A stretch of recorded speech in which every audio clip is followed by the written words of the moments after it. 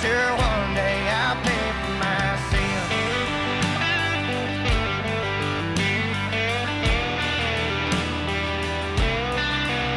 I've been angry and lonesome. Dude, what a freaking song. If you guys haven't heard of, what is this called? Treaty Oak Revival, go check it out. I give all credit to my buddy Garrett Yates. Garrett, if you listen to this podcast, dude, turned me on to this band, and he was like, dude, every song they have is a banger. I have to agree, if you like that, older style country, West Texas vibes, dude, Treaty Oak Revival, badass band. Let's get to the show. All right, guys, welcome back to the Part-Time Hunter Podcast. I'm your host, Daniel Gross. Welcome back to another one, guys. We are on the tail end of the season here.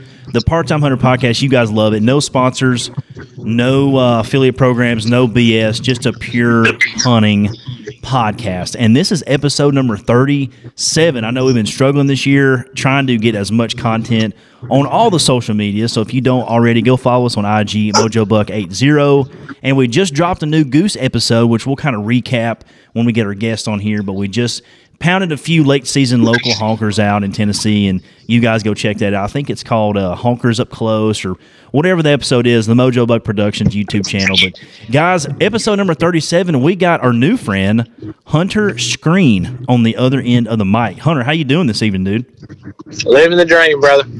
Hell yeah, dude. We're literally like a day away from Christmas. Yeah, we about there. it honestly, like, this year it snuck up on us, man. Like, I don't know if it's just because of work or my wife just got pregnant, so it's kind of been a whirlwind for us the last month and a half, so we're just trying to catch up, and it seems like Christmas is just, I mean, I am excited about it at the same time. I'm kind of ready to get over it, kind of get turkey season. That's just me, though. I don't know if anybody else feels that way. But dude, yeah, so, I mean, welcome to the show, and we like to tell all of our guests, especially new guys, we talk to them on social media, thanks for hopping on and being a part of the show, and people love it. The Part-Time Hunter, no commercials, no BS, just a pure hunting podcast, so we can jump right into it, dude. So give us a background, who you are, where you're from, and what your social handles are, so people can go check you out. I got you. Okay, so my name is Hunter Screen. I live in Reeves, Tennessee. It's just a small town with a bunch of rednecks that like to duck hunt. I live out about 45 minutes away from Reelfoot Lake. I'm sure everybody's heard of it. Man, I started hunting when I was 6-7 years old, and ever since then, I've been hooked. It ain't hard to get hooked on hunting, but I'm gonna have to look at my Instagram. I ain't too sure what my thing is. I hardly ever get on. My Instagram is Hunter Screen 2022. Hell yeah, and kind of the way that I found you, dude, is I was scrolling through, which we're going to dive all into, because I kind of feel like you, like, as soon as I saw this TikTok that you did, it resonated with me so much, dude, because I was like, dude, I feel the same freaking way that Hunter does. I got to get him on the show, dive down the rabbit hole, kind of the current state of duck hunting, and the influencers that have kind of recently surfaced, and we can get all into it, but I was like, dude, I totally feel the same way you do. Like, the way that TikTok you did, I was like, and I think it was, I don't know what you titled it, but it was the one where you talked about predictions. That was the one that I loved it. Like, that's the TikTok that made me reach out to you. You're gonna get me fired up here, dog. Dude, it was crazy, because I was like, dude, I finally found a dude that is not afraid to just speak his mind and, like, let's get it on the show, let's capture it. I know, because I know, like, you and me feel the same way as probably the majority of people that actually are out there chasing ducks, more than just a weekend a year. So, it's just, stuff that resonates a lot. Hey, are you driving in a car? It sounds like there's a little bit of noise. I don't know if you can hold the phone or anything like that. Yeah, I'm probably about a mile and a half out from the shop right now. Oh, cool. Okay, yeah, we're gonna be totally fine. So we're just gonna keep it rolling. But yeah, dude. So, it sounds like you live in like the West Tennessee area, like Northwest Tennessee. Is that accurate? Yeah, but it's like like an armpit of Tennessee, about as far as northwest as you can go. Oh, I got you. Okay, so I probably have drove right through your area. I'm trying to think. Me and my dad went and hunted the Boot Hill several years ago, and we drove through My gosh, it's like that last town in Tennessee before you cross the bridge and get into Mizzou. I can't remember the name of that town. Dyersburg. Yeah, Dyersburg. Yeah, there's a badass sporting goods store right there. Cypress Creek. Yeah, Cypress Creek, dude. Yeah, that's exactly right. Man, you're bringing me back. So they were having like an end of the year sale and bought some band and stuff in there. But yeah, dude, like that was. I just remember it being such a good location because literally from that town or that area, dude, you could jump on the highway and be anywhere that the Ducks want to be. I mean, obviously there's.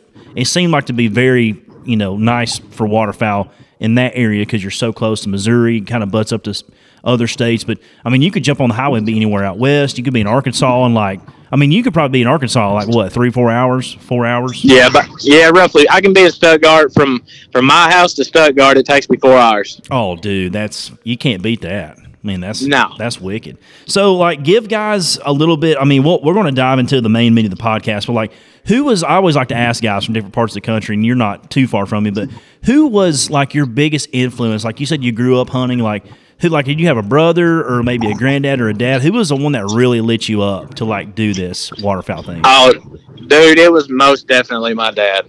I like hands down. At every time, like he hunted the Mississippi a lot, and Okay.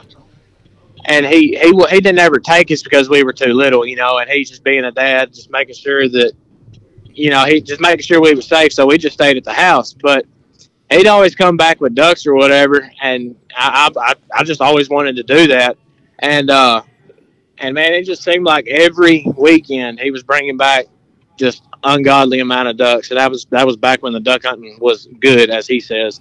But yeah, dude, it'd have to be my dad. I mean, and most people would say that. Most people, it'd be Phil Robertson or the Dr. Duck dude or whoever. But no, it hands down, it's got to be my dad.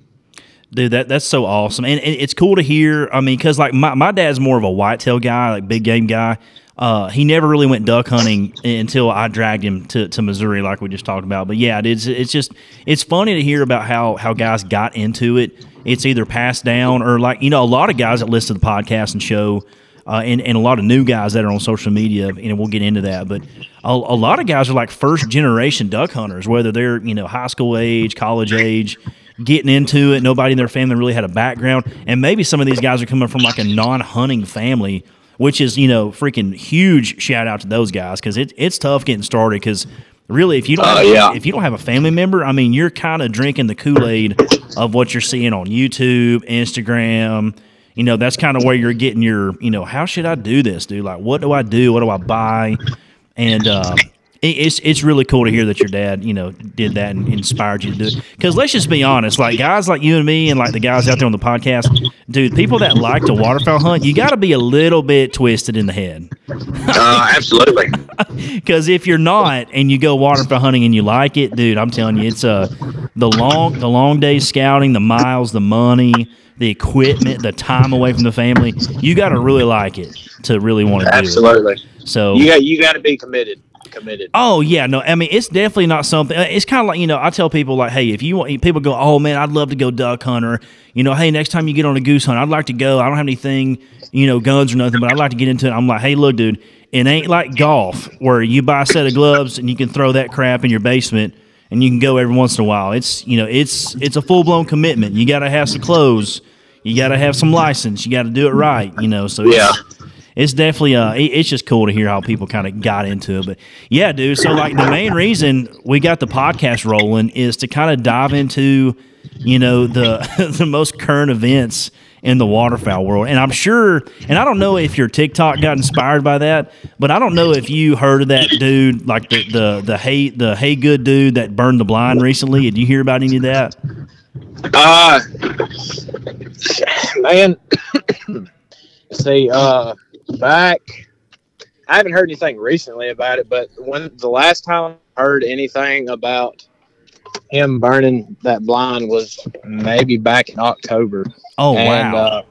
Yeah, and I just kind of brushed it off, like, whatever. And then he comes out with a video saying how it was just a joke, and and yeah, and look where he's at now. Dude, it's so crazy, man. And like that's kind of what I wanted to have you on, because I felt like you had the same, thoughts as me, and kind of felt the same way. But dude, like, it's so wild to me that, like a handful of dudes kind of popped up over the summer, kind of got big on, like TikTok. That's a big platform that guys go to for, waterfowl clips and tips or whatever. But yeah, it just seems like a handful of guys kind of run the social media wave right now, and it's just interesting to see how, the rise and fall of that guy. Like, it's kind of, I don't know the situation. I don't know if it was fake. I don't know the guy. I don't know the kid, so I can't say anything. But yeah, what I saw was, I think it quickly got deleted, but I saw the original video when it came out on TikTok where he's like, don't put a blind in my hole. And he's like, don't put a blind in my effing hole. And like, there's a giant inferno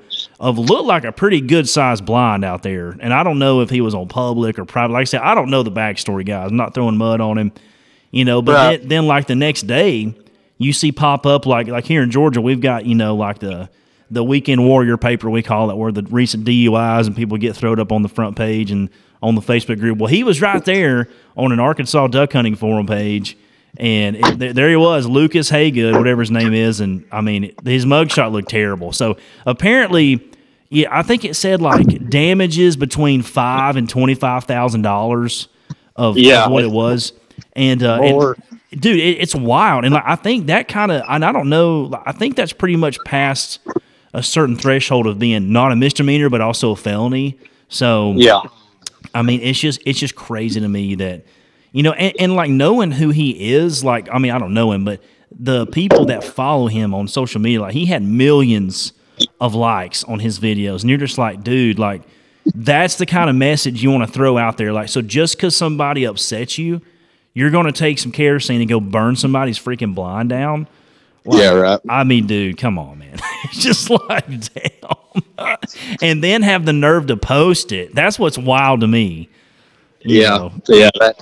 I don't know. Just some people never cease to amaze me. Dude, I'm telling you, man. And that's what's kind of like, social media, it's good and bad. It's always a double-edged sword with that kind of thing, because you see guys out there that you're like, damn, dude, like, that guy is the example that I would like to see put out there. Because, like, he's doing it right, legal. He's doing all the cool setups. He's putting the time in. He's actually getting on birds consistently. Like, that's the guy. Like, that's the guy that should be the example for these young dudes. And then you see other guys that are like, nah, man, $50,000 duck bow, rocked out in whatever the latest is, Sitka, Shin, whatever. Yeah. And they're like, nah, dude, you can't even kill ducks unless you wear this wader. I promise you. Don't even leak. This gun, dead birds every trigger pull. And you're just like, man, come on, man. Like, who? And what's sad is, like, guys that are not like you and me that have been doing it a while, that's they believe that, because they have the influence. And that's what I it's just, it is a double-edged sword. You got to be careful, guys. Yeah, I don't necessarily understand why people say that, you got to have this and that to kill ducks. Like, I still wear neoprene waders, and hell yeah, I mean, I still kill ducks. Some days. But, yeah, right, dude. Yeah, 100%. Like, yeah. If anybody's out there listening, and you find the podcast episode, I'm telling you right now, I started out in just the most basic Bass Pro brand, just generic whatever. As long as it was waterproof, it was warm, I was using it. Really didn't care about what camo, because I was on a budget. And this was way before Bass Pro Shops and Cabela's, combined. Now it's kind of hard to figure out their waterfowl line. But you had a distinct Cabela's waterfowl lifetime warranty. I was rocking I don't know if you remember these, Hunter, but like the Cabela's Northern Flight one strap wader, where like you could shoot on the side that didn't have a shoulder strap. Lifetime warranty, dude. You couldn't beat them, man. I mean, for the money. And now you got guys spending, I mean, back then, dude, I got that set of waders for Christmas, and it was like $400, $450, I think, for a full-blown set of waders. I forget how many grams of thin slate or whatever is in there. But now, dude, you can't even touch a pair of premium waders for under $1,000. It's crazy. It's so wild. It's so wild to me. Yeah, it's that's just like another TikTok video I made, dude. The price on everything has skyrocketed, all the way from shells to decoys, and you got your waders in between. But it's because they know that people are going to pay that price to duck. Yes, and it's almost like if people from the get go would have been like, hey, that's cool, y'all are making that, but I'm not going to bend over and do that type of business model. I think a lot of stuff would have stayed moderately within arm's reach of most people. And like what's crazy is like duck hunting started out as like your poor man went duck hunting. You know what I mean? Like that's what people did back in the days to feed their family across the country. Before they did it commercially. And dude, it's just completely 180. Like you can't be a poor kid and go duck hunt anymore. I mean, it's truly nuts, dude. Tell me about your season so far. Like, to walk me through. Like, did you do anything for September, or kind of what have you been chasing down so far until now? Yeah, man. So September, I started the early wood ducking. We get an early wood duck anteil season here in Tennessee. Oh, that's sick. Yeah. So it's basically a dove shoot that first 5 days, and then the next 5 days after that is strictly teal. And so we didn't do too good here in Tennessee. Some people did. Don't get me wrong. Some people absolutely waxed ass. But wow, this guy didn't. Okay. I got you. So when you guys are targeting woodies and teal up there where you're at, like what kind of terrain, habitat features, like what are you guys looking for? Because I'm picturing Tennessee mountains, hay fields, I guess in West Tennessee a little bit more wetlands. I guess I'm assuming. Yeah, something like that. I mean, of course we got Reelfoot, and then back whenever they started managing it, they dug out what they call watersheds. Okay. And there's just all these creeks that flow through them, and from what I understood, it's just the creeks that catch the overflow of the water. They run into them watersheds. So you got maybe 10 to 15 different watersheds that you can hunt. But I mean, it's all, some of it's swampy, some of it's not. Some of them just look like regular farm ponds with trees. I mean, that's and Reelfoot, dude, it's a mixture of everything. You got some timber out there, you got absolute just swamps, and then you got open water. I mean, it's all depending on what part of the lake you go to. It's all just different. Yeah, dude, that is so true. Okay, so I'm going to tell you my Reelfoot story real quick. It's kind of embarrassing. I actually don't tell people I've ever been there because of the experience we had. and the story starts out as I found these two dudes off of Facebook, which that's probably the number one red flag as far as finding if it's a reputable guide, they would have social medias or at least some type of referrals, you would think. So I found these dudes off Facebook, went and met them. Didn't stay at the Blue Bank, which if you've hunted Reelfoot, you know what the Blue Bank is. It's about the only place to get a hot meal out there is the Blue Bank. Of course, it's expensive, and they also got it too. But we were on a budget, so we went with these two jack-offs, and we get in the boat with them. We go to one of these blinds, and dude, it wasn't on the open water. It was kind of tucked back in a little bit, and I've never seen so many decoys in my life. And of course, Reelfoot's kind of famous, for that, from what I've heard. Of course, I've only been there once. So shitload of decoys. They had this, what they called a confidence crane up on a 20-foot pole. It had been out there so long and so sun-faded that it was pure white. So it looked like I don't even know what, dude. It beat all the shit I've ever seen. And so it was kind of a slow day. We saw a bunch of bird movement, but if you're not familiar with Reelfoot, guys, it's a very famous place to go hunt, and it's kind of on every waterfowl guy's bucket list. It is a really cool place, and actually other guys that I know personally, they've had the time of their lives out there, had great experiences, shot all kind of cool big ducks, pintails, mallards, great time. Well, so we're sitting out there, we're not paying a whole lot. I think it's like $250 a gun a day. We had a weekend lined up, so they had $500 a dude out of us. I was with two other buddies. Long story short, the entire day we sat out there, and the dude's telling the most like raunchiest jokes you've ever heard, trying to entertain us, and I could have went without all that, and I was like, dude, come on, we're just chilling. And so that passes. These two widgeons dump in, like at the very end of the day. These two Drake widgeons, and wouldn't you know it, Hunter? I swear to God, I'll never forget this. We've paid $250 so far. 3 guys have sat there all day, haven't even picked the gun up off the little bench there. 2 widgeons dump in. You know how widgeons do it? They just do it for dirty. Right into the hole. They're hovering. They call the shot. And those 2 bastards also threw up and dumped their entire guns on the two widgeons.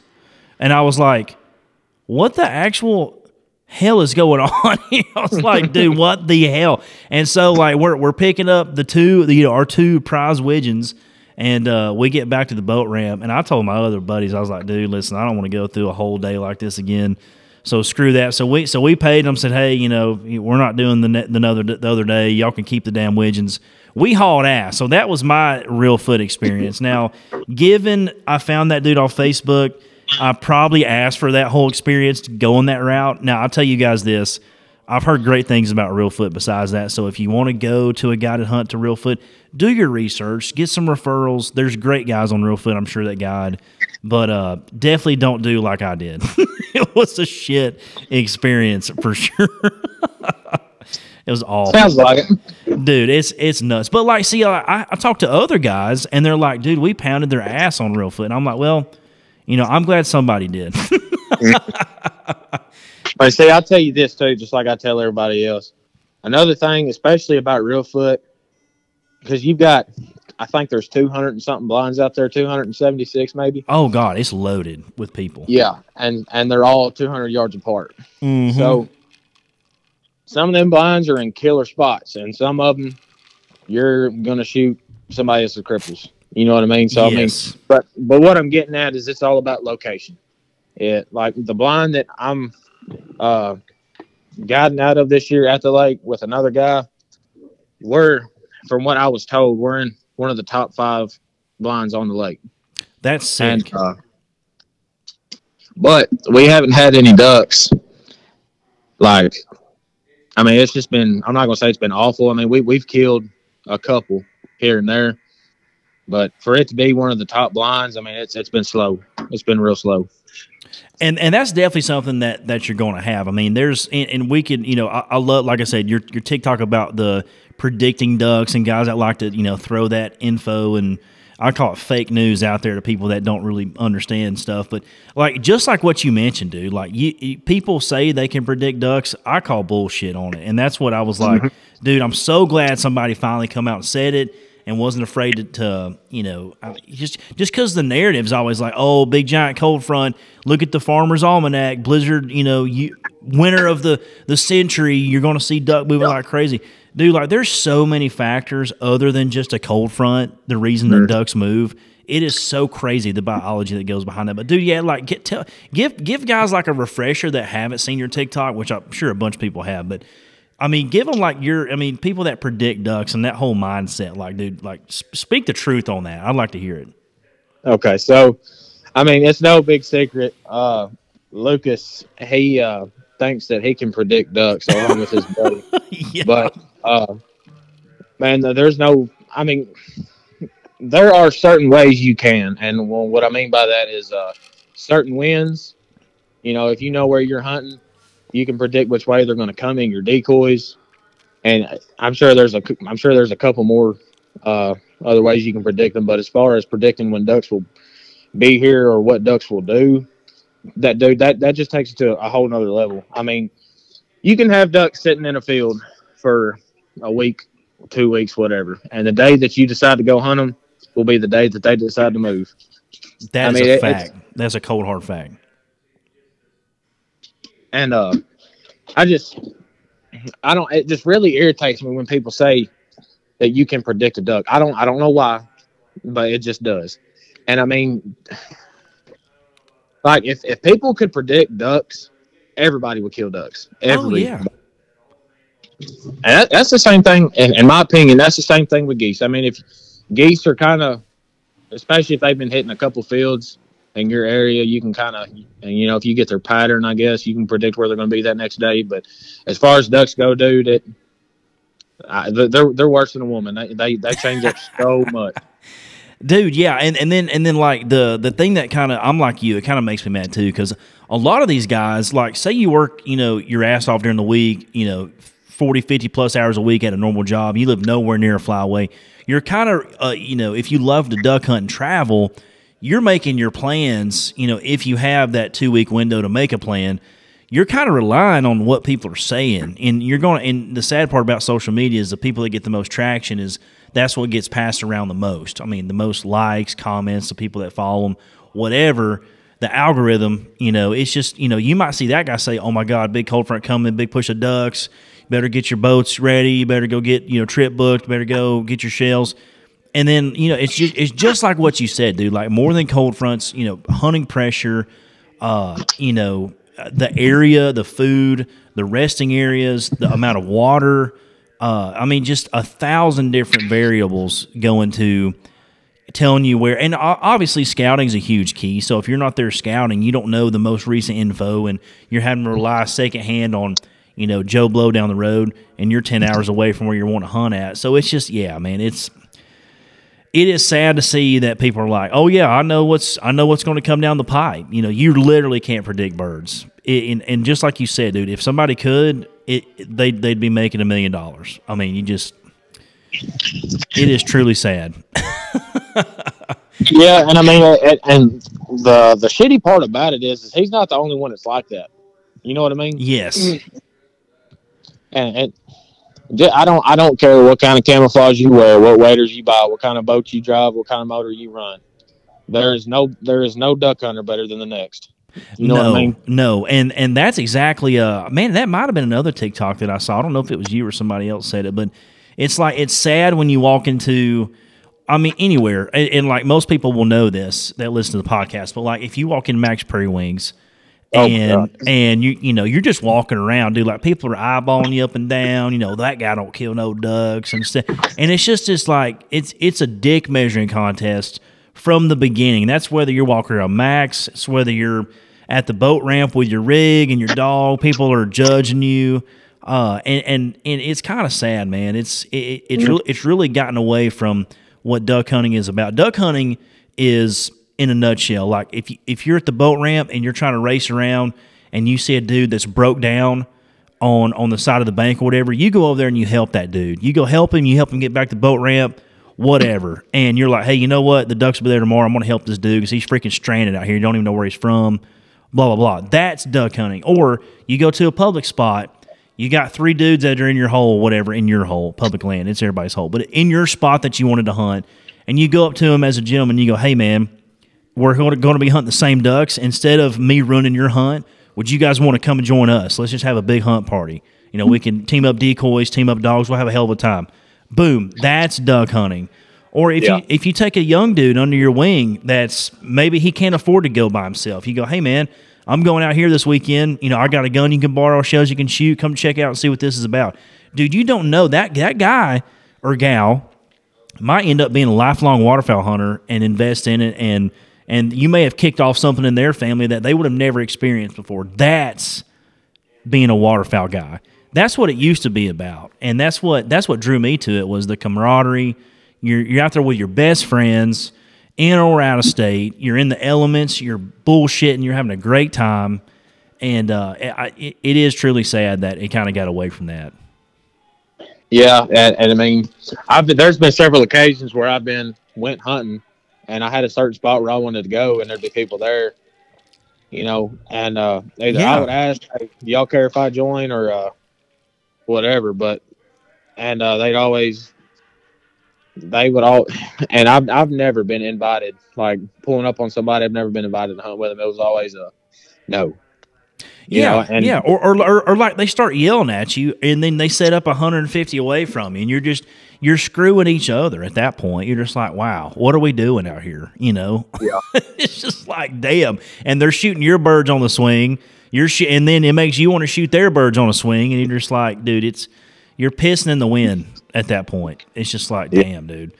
Dude, so tell me about, like, what's the environment at Reelfoot now? I know, like, recently, I know you definitely heard about it, but, like, that dude that shot somebody or whatever, that happened, I think, maybe 3 or 4 years now ago. But what's the environment there? Like, is it still super competitive? Like, what's the blind situation? Give me, like, an update on that, hunting that lake, Reelfoot. Well, just competitive, I'd say it's competitive because, I mean, you've got a bunch of guides out there trying to put all their clients on birds. And I was told that there weren't that many guides until Duck Commander become a thing. Oh, wow. And and but yeah, it's super competitive. Like we got a blind in front of us that'll shoot ducks at 60, 70 yards high, Oh my and word. yeah, and the hole that we hunt, and it's only big enough to put.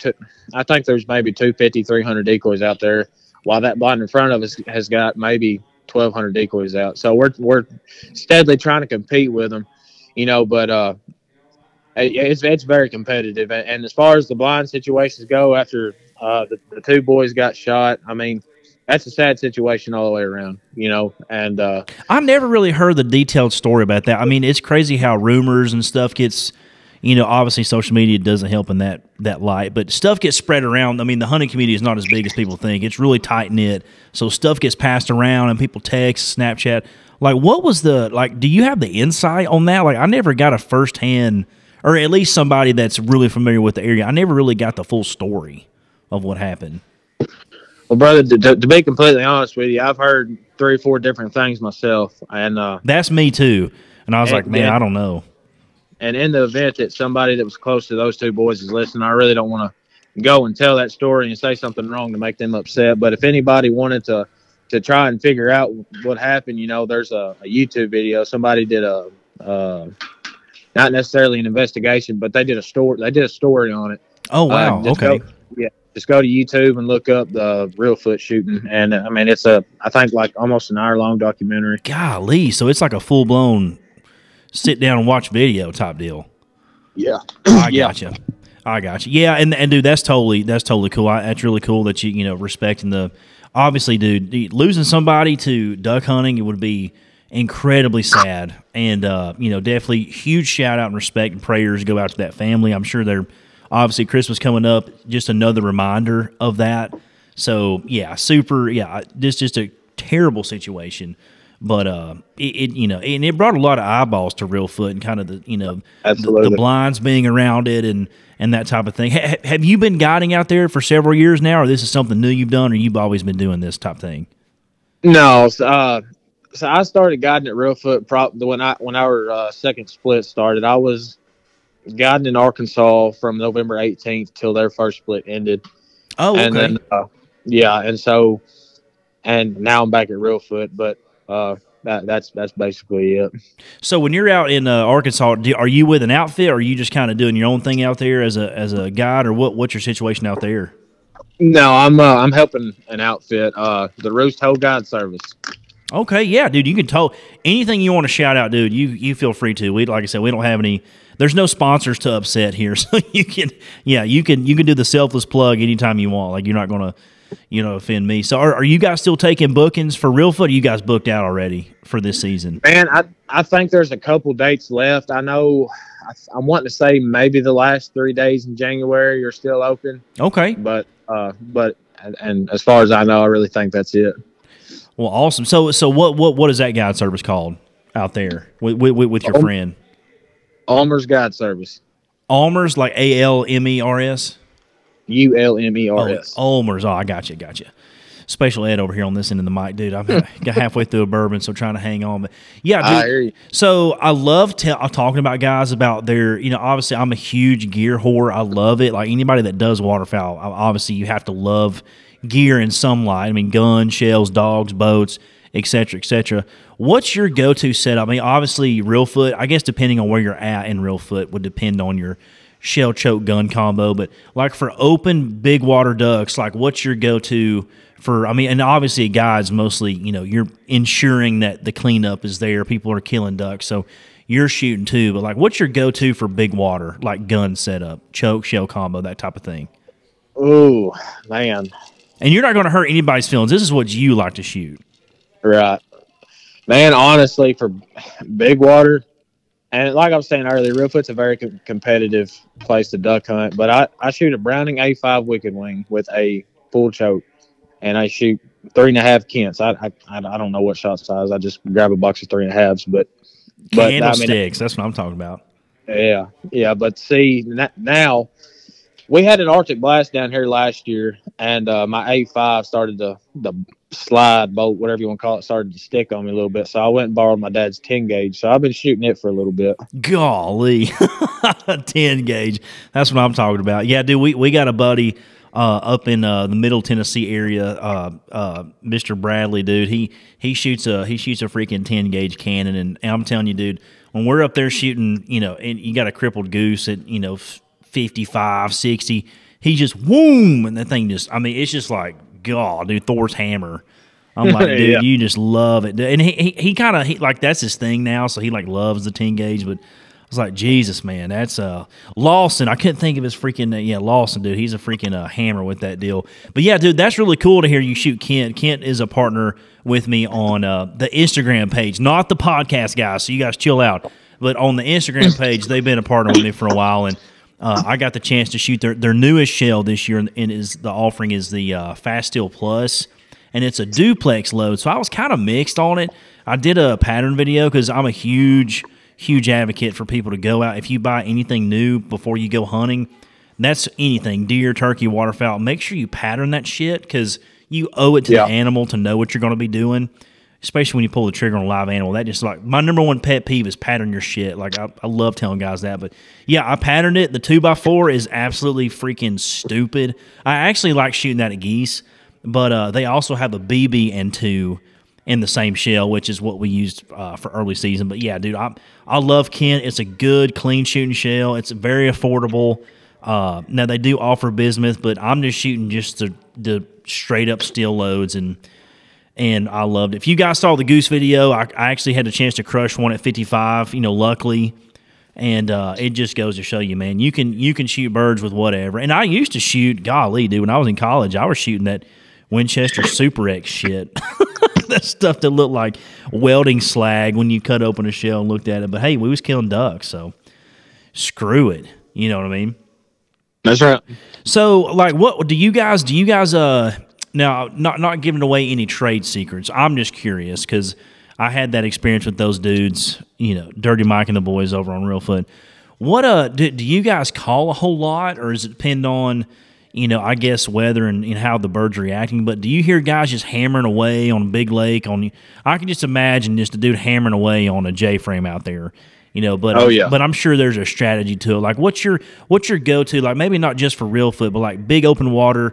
Ducks working, obviously trying to break high birds. I imagine because you got those refuges that surround Reelfoot trying to break down high birds. But what's your method? Calling ducks on a big lake. Man, it really all just depends on where open water. You're going to have to holler at them, But the blind that I was telling you about, dude, our blind butts right up to the refuge. Oh, so, that's clutch. Yeah. So whenever the ducks get up, I mean, if they come anywhere near the blind, they're shootable. So I mean, if they especially on a west wind. The refuge is right behind us, but on a west wind, of course, ducks fly into the wind, so they'll be flying. We'll be shooting them in the ass, But our calling method is really if they're close, maybe a quack, maybe a feed chatter, but 9 times out of 10, and you don't call at them. That makes a lot of sense because especially out there with it being so crowded. I mean, especially like if you've got. And I imagine a lot of your groups are coming in on the weekends, which is like, holy crap, Saturday, Sunday, loaded with people, I imagine. So, I mean, if everybody's out there with a duck call, being super conservative, those subtle quacks, a little bit of feed calling here and there, that stuff sounds more realistic than some guy out there like he's on the stage in Stuttgart, whack, whack, whack, whack. Yeah. Those ducks have heard that, probably a million times. So that makes a lot of sense. So you guys mostly rely on having probably a super realistic spread, maybe some motion. Are you allowed to have, I can't even remember, dude, when we were out there, are you allowed to have motion decoys on Reelfoot, or like, what is the regulations on that? Yeah, you can have motion decoys out there. I mean, I think, what is it, Utah maybe? They can't have electronic decoys? That's right. Yeah, I can't. And then there's some WMAs in Arkansas where you can't have like a battery-powered, like Mojo or something. I can't remember what.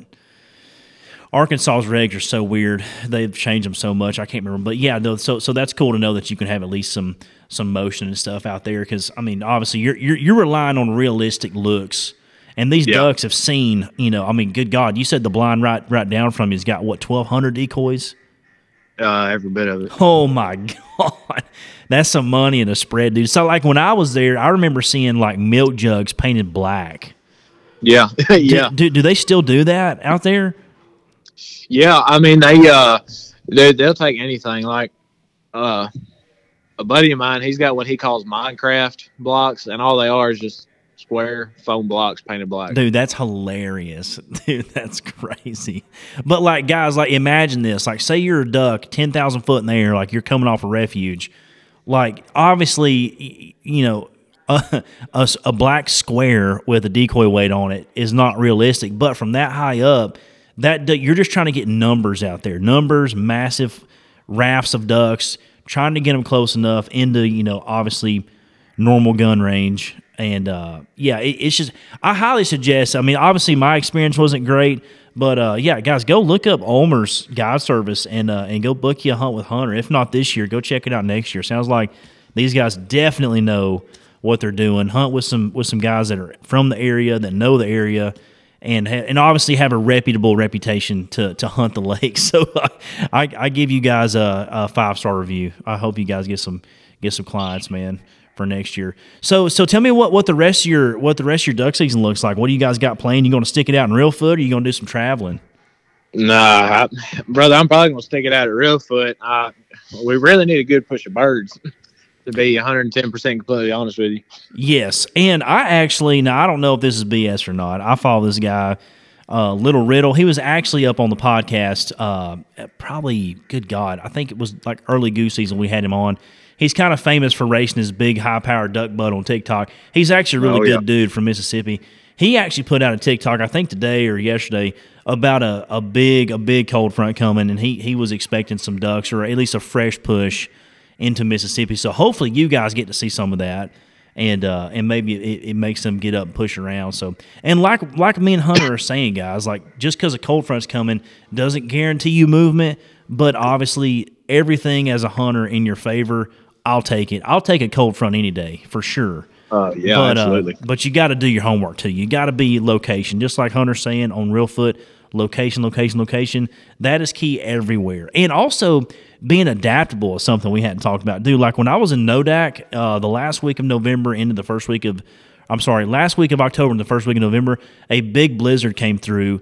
And instead of, it's kind of funny, I called the strategy being the afternoon deer hunter in quotes, because instead of getting up and freezing our ass off in like negative degree weather in the morning, the ducks were getting up and feeding between that 2 o'clock and 4:30 hour. Dude, was freaking money, because there was not a lot of open water, super frozen, super low temps, plenty of wind. There was cornfields, but the corn was covered in at least 6-7 inches of snow. So these ducks were really having to work to get into these dry fields to get something to eat.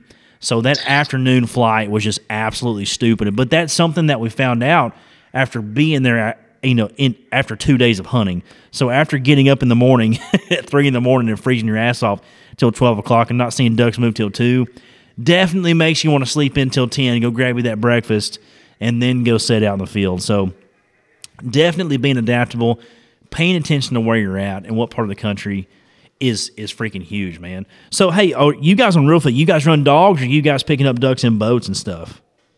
Man, everybody's different. Some guys will run dogs. Sometimes a client will bring a dog, So, I mean, it is most definitely, everybody's different. Everybody's different. So, like, we had a client from South Carolina, or North. No, he's from North Carolina. He brought his own dog, and it was a fairly decent dog. It was what he called a puddle pointer, maybe. Oh, I've never heard of that. What was that? Man, he said he got it from a guy overseas. I can't. Jeez. Czechoslovakia, maybe. Wow. Yeah, it's some kind of special breed, but I mean, it was a beautiful dog. That's badass. A puddle pointer. I'm going to have to look that up. Maybe somebody out there on the podcast is like, dude, I know what that is. Dude, shoot us a message. Leave us a comment. I'd love to. I'm going to have to Google that shit. That sounds like a duck dog for sure. I mean, I don't know. I mean, was it half decent? You said it was pretty good? Oh, yeah. Well, see, the dog had never been on a ramp before. It's just gotten in and out of boats. Ah, okay. So it struggled that first day. She was trying to get used to the ramp. But that second day, as soon as that duck hits the water, he was on it. That's badass, dude. Dude, there honestly, there's nothing like watching at least a decent dog work. It's pretty. It just puts that extra element to the hunt, dude. That it just another awesome thing about waterfowl hunting that guys love to do, dude. So tell me, like, so where you're from, obviously, do you like to turkey hunt? Yeah, I think I'd rather turkey hunt than duck hunt. Dude, I knew we were going to be buddies. I freaking knew it, dude. I'm the same way. If I had to rank, anything outdoors, I would put turkey hunting is my number one. Duck hunting, goose hunting, obviously number two, and then, on down the line, whitetail, whatever. A lot of guys are going to hate on that, but dude, turkey hunting, oh my God. So I'm assuming you go to NWTF every year. No, I don't. You don't? You don't go walk around and hang out and see all the new stuff? No, brother, I just shoot the same gun every year, wear the same camouflage. I love it. I don't. Yeah, I'm not a what do you call it? a trender, I guess. I just stick to what. Oh, I got you, dude. Yeah, I mean, and that's what's cool about turkey hunt. If you got a system that works for you, dude, freaking, if it ain't broke, don't fix it. 100%. I believe in that too.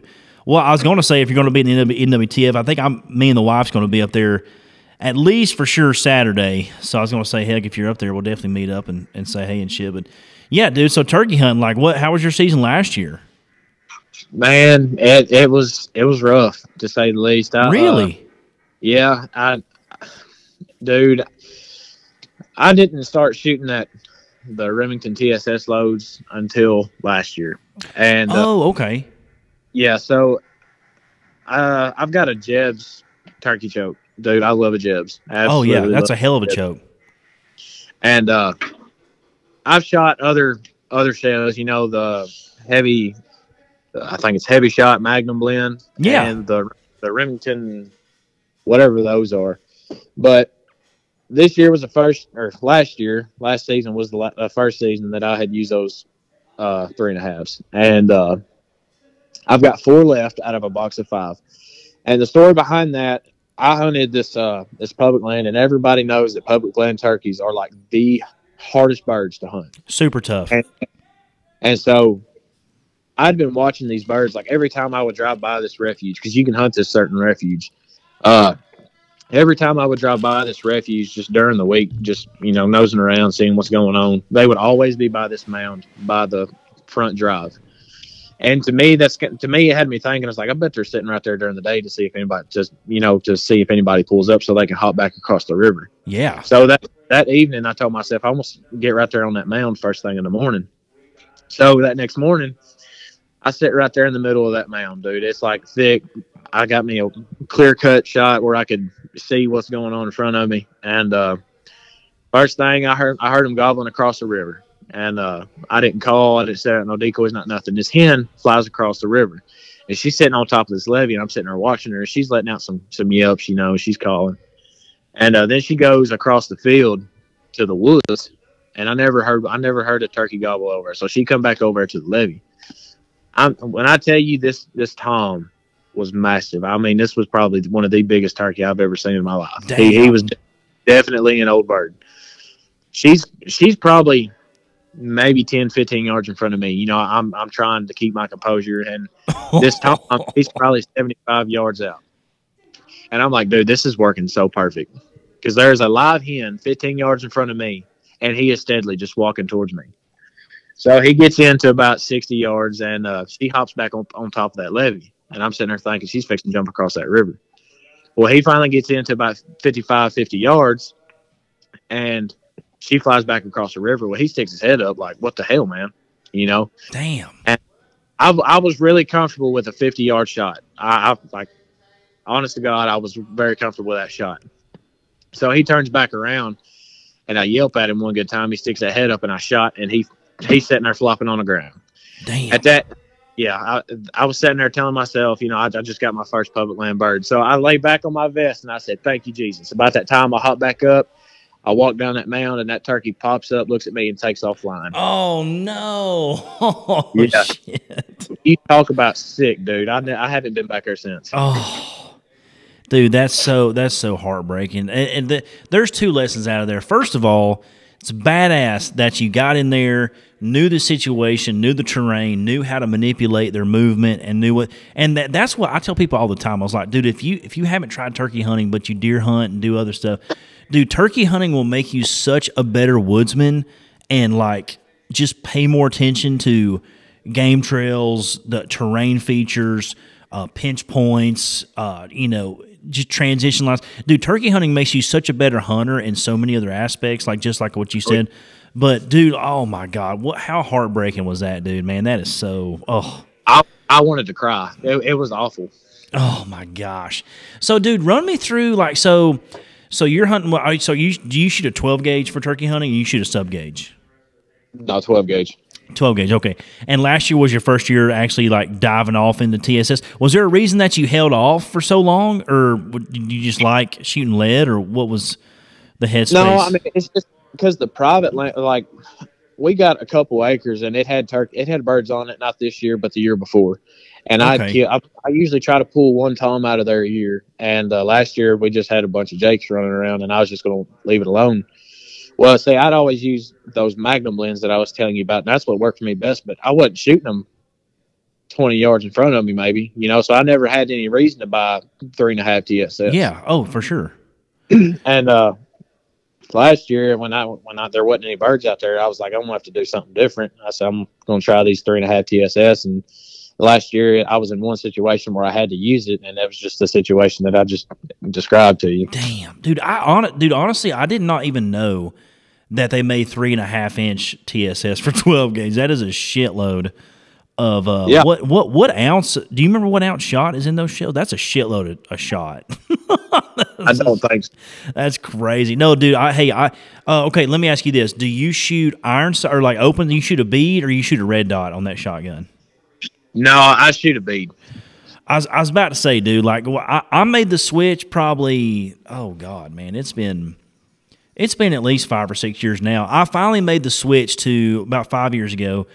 I ditched my 12 gauge setup, which I had been hunting with since I was in, 12 or 13. I was in middle school when, me and Dad bought the first Primos turkey hunt video, and we hit the woods with, Longbeard XR had just came out, so we were doing that. I killed plenty of turkeys with it, and I used to talk mad shit about TSS, and I'm never going to spend, $10 a shell. Now, I do believe in a 12 gauge, TSS may be overkill, but in a sub gauge, TSS puts a 20, a 410, and even a 28 gauge on the same level as a 12 gauge with a superior turkey load. So I kind of went down that rabbit hole, and dude, I'm telling you, I will never go back to carrying a heavy ass 12 gauge in the turkey woods. I will never do it. Last year I actually went through. If you hadn't seen it, I'll send you a picture because it's freaking hilarious. But I built the world's quote world's smallest turkey gun last year. It's a Mossberg 510 Bantam Mini. It's the smallest 20 gauge you can even shoot. I actually can't even physically shoulder it properly. I almost my thumb almost goes into my nose cavity when I shoot a turkey load through it. But I wanted it because I was like, dude, I want the ultimate backpack 20 gauge to throw in my turkey vest. Because sometimes when we do, I go out of state a lot for turkey hunting. I'll go to Kansas or Nebraska, whatever. And sometimes you got to walk a shitload. I mean, on these tracks that you're out west on. And I just wanted something lightweight. And I'm a huge proponent if guys haven't ventured into a red dot on a turkey gun. I'll tell you several reasons. First of all, as well as I do, especially in a duck gun versus a turkey gun, not every shell choke gun combo shoots true. Like my Super Black Eagle 3 on a duck load shoots 10 inches high at 30 yards. It just does. Whereas my other guns shoot dead nuts. So same thing with the turkey gun. So if I go pattern it, I can literally dial my point of aim to my point of impact with a red dot. So no matter what that turkey does, whether I got to shoot left-handed or I get twisted up around a pine tree or, the weird situations turkeys put you in. I mean, it's never, walk down the choke tube, mossyoak.com. It's never pretty like that. It's always some real-world shit. So putting a red dot on your gun, you can not only dial your pattern in to be throwing dimes at whatever. Dude, with my 20 gauge and TSS load that I shoot, it's a 65-yard gun all day. And that's some people think that's shit, the bullshit. But I'm telling you, dude, in a wide open field with no obstruction, I have no problem taking that 6-yard shot all day long.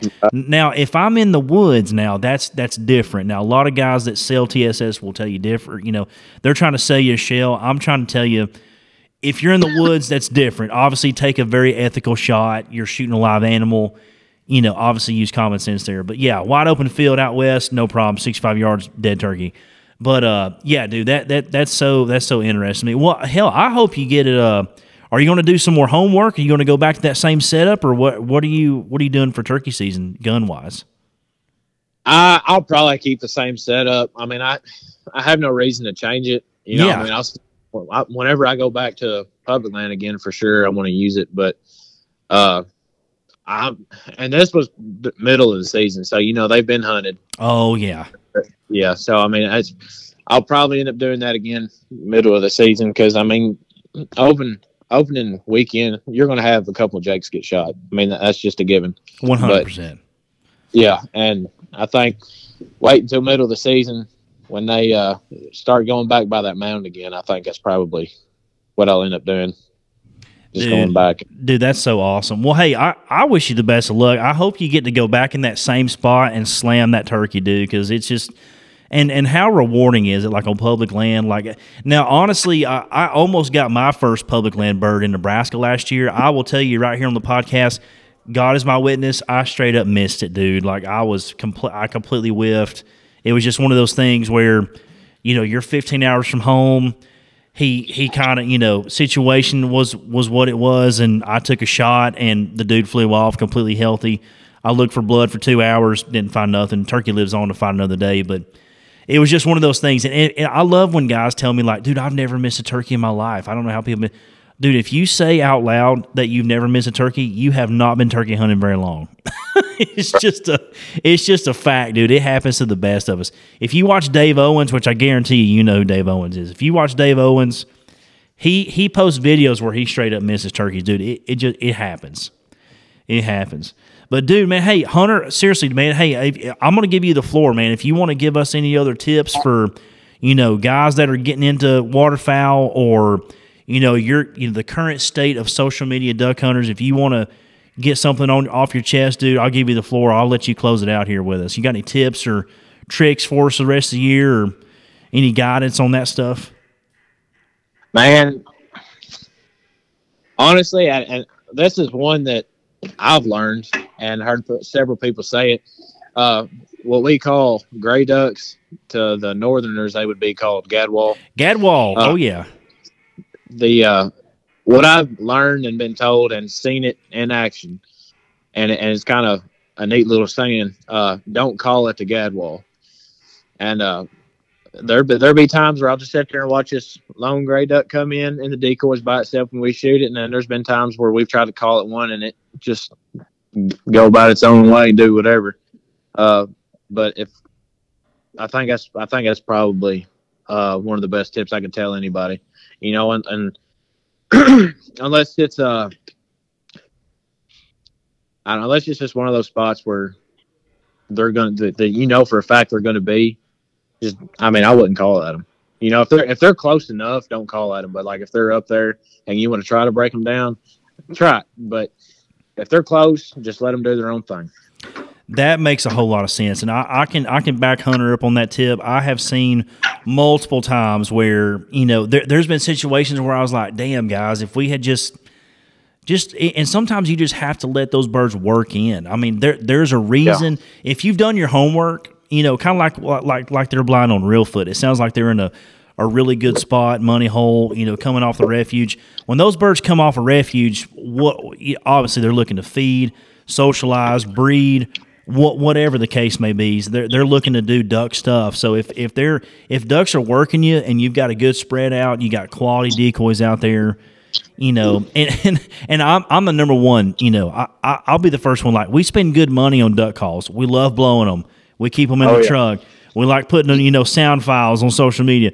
We'll be the first ones to reach down and go, you know what, I'm going to show all these dudes. I'm going to blow this duck call. Dude, I'm telling you, there's duck callers and then there's killers. You know, two different camps there. So, you know, that's a great tip. You know, let the birds work, especially gadwall. Gadwalls don't quack. I don't know if you've ever heard gadwalls out there, guys that listen to the podcast. Gadwalls don't quack, so grabbing a mallard call may not be the best thing. Let them work, and you never know that gadwall might bring some other ducks in with it. You never know. So definitely a great tip, man. Great tip, dude. Hey, so shout out to Ulmer's Guide Service, Reelfoot Lake, Hunter Screen. Again, dude, thanks so much for being on the podcast. If you guys want to go book a hunt, Hunter, shout out your social medias one more time so guys can go follow it. Instagram is Hunter Screen 2022, and that's as simple as it can get. Dude, yeah, so if you want to book a hunt, shoot him a DM. I'm sure he'll get you all the details, pricing, dates on that type of stuff. So if you want to go experience the historic Reelfoot Lake, which I think everybody should, it's kind of on, if you like to waterfowl hunt, it's definitely on a bucket list. Really cool area in Tennessee. Hunter, I wish you guys the best the rest of the season. Dude, Merry Christmas. I hope you and your family have a great time off. Hopefully you're not having to guide people during the weekend. Hope you guys get some good rest. The family has a good time, and wish you guys a safe rest of the season, dude. I hope this cold front brings you guys some ducks in. Me too, buddy. Me too. Well, okay, so we're back live on the podcast. This is end of episode number 37. We've got Jake Ware, the infamous Jake Ware. He's on the line with us. Jake, you got any words of wisdom for the guys and gals out there waterfowl hunting the rest of the year? Let's hear some wisdom. Yeah, first I just want to go off and say thank you, Gross. This was a teetotal trap, and I like how it played out. And you won. So congratulations on that. Yeah, we want to hear it. We want to hear that piece of gold, dude. Piece of gold, man. You couldn't let me think on that a little bit. This can be tips for late season geese. This could be tips for late season ducks. We're in the pretty much. You could go ahead and say we're in January now. It's Christmas in 2 days. So this could be Jake Ware's little present to the rest of the waterfowl world that listens to the podcast. Anything you got, like calling tips, hide tips, decoy tips, gun tips, anything you want. I guess I'm going to go on the topic of some resident Canadas. I don't know. What I feel like has really changed the game for us is going more realistic with the locals, smaller full body spreads, just being different from the crowd, doing that I think really sets you apart from the rest. And I mean, you can see it. I mean, you've been there to see it as well, Daniel. You've come down and hunted with me when we were just rocking silhouettes, and ever since these full bodies come out, things have only gotten better. So. But they're still hard hunting, man. You just got to be easy on them, I guess. That is, I will definitely back Jacob on that. I would back him up 100%. Definitely the area that we hunt geese in Tennessee where he's from, super, super, super high pressure, super mess with birds, super overcalled too. These birds have seen multiple spreads, and like what Jake is saying is, we definitely used to kill them with silhouettes, but it's almost like smaller, more realistic spreads of full bodies. Definitely, especially early season, like the geese that we were pounding on, dude, they just didn't even waver, never doubted a second of it, just sucked right in. And actually, that's kind of what helped us pull these birds in the other night. So if you guys haven't gone and checked out the video, the cornfield, we did pound a few. It was fun. It was a good time. Me, Brady, and Jake out there, the classic crew. Go check out that video. But yeah, Jake, we wish you guys a Merry Christmas. We love you guys. Hope you guys have a great Christmas up there. And hopefully we'll get on a few more in the next couple weeks. So we're super pumped about that. Let's do it, dude. Yep. I appreciate the trap, buddy, but love you. I mean it. I'm going to get back. Probably going to go eat some more food and pass out here in a little bit, but I'll give you a ring, man. Tell them to go follow the Part-Time Hunter and the IG page. And tell them your IG to also. Go at me. And, are you vaping over there? What are you sucking on? I was laughing. Oh, I thought you had Brady's vape from the other day. His lunk's going to go out soon. Okay, go ahead. Tell them your social media. You guys go follow Jake go ahead. Tell them your social media. Jake Ware 127, and go hit up the Part-Time Hunter podcast. Love it.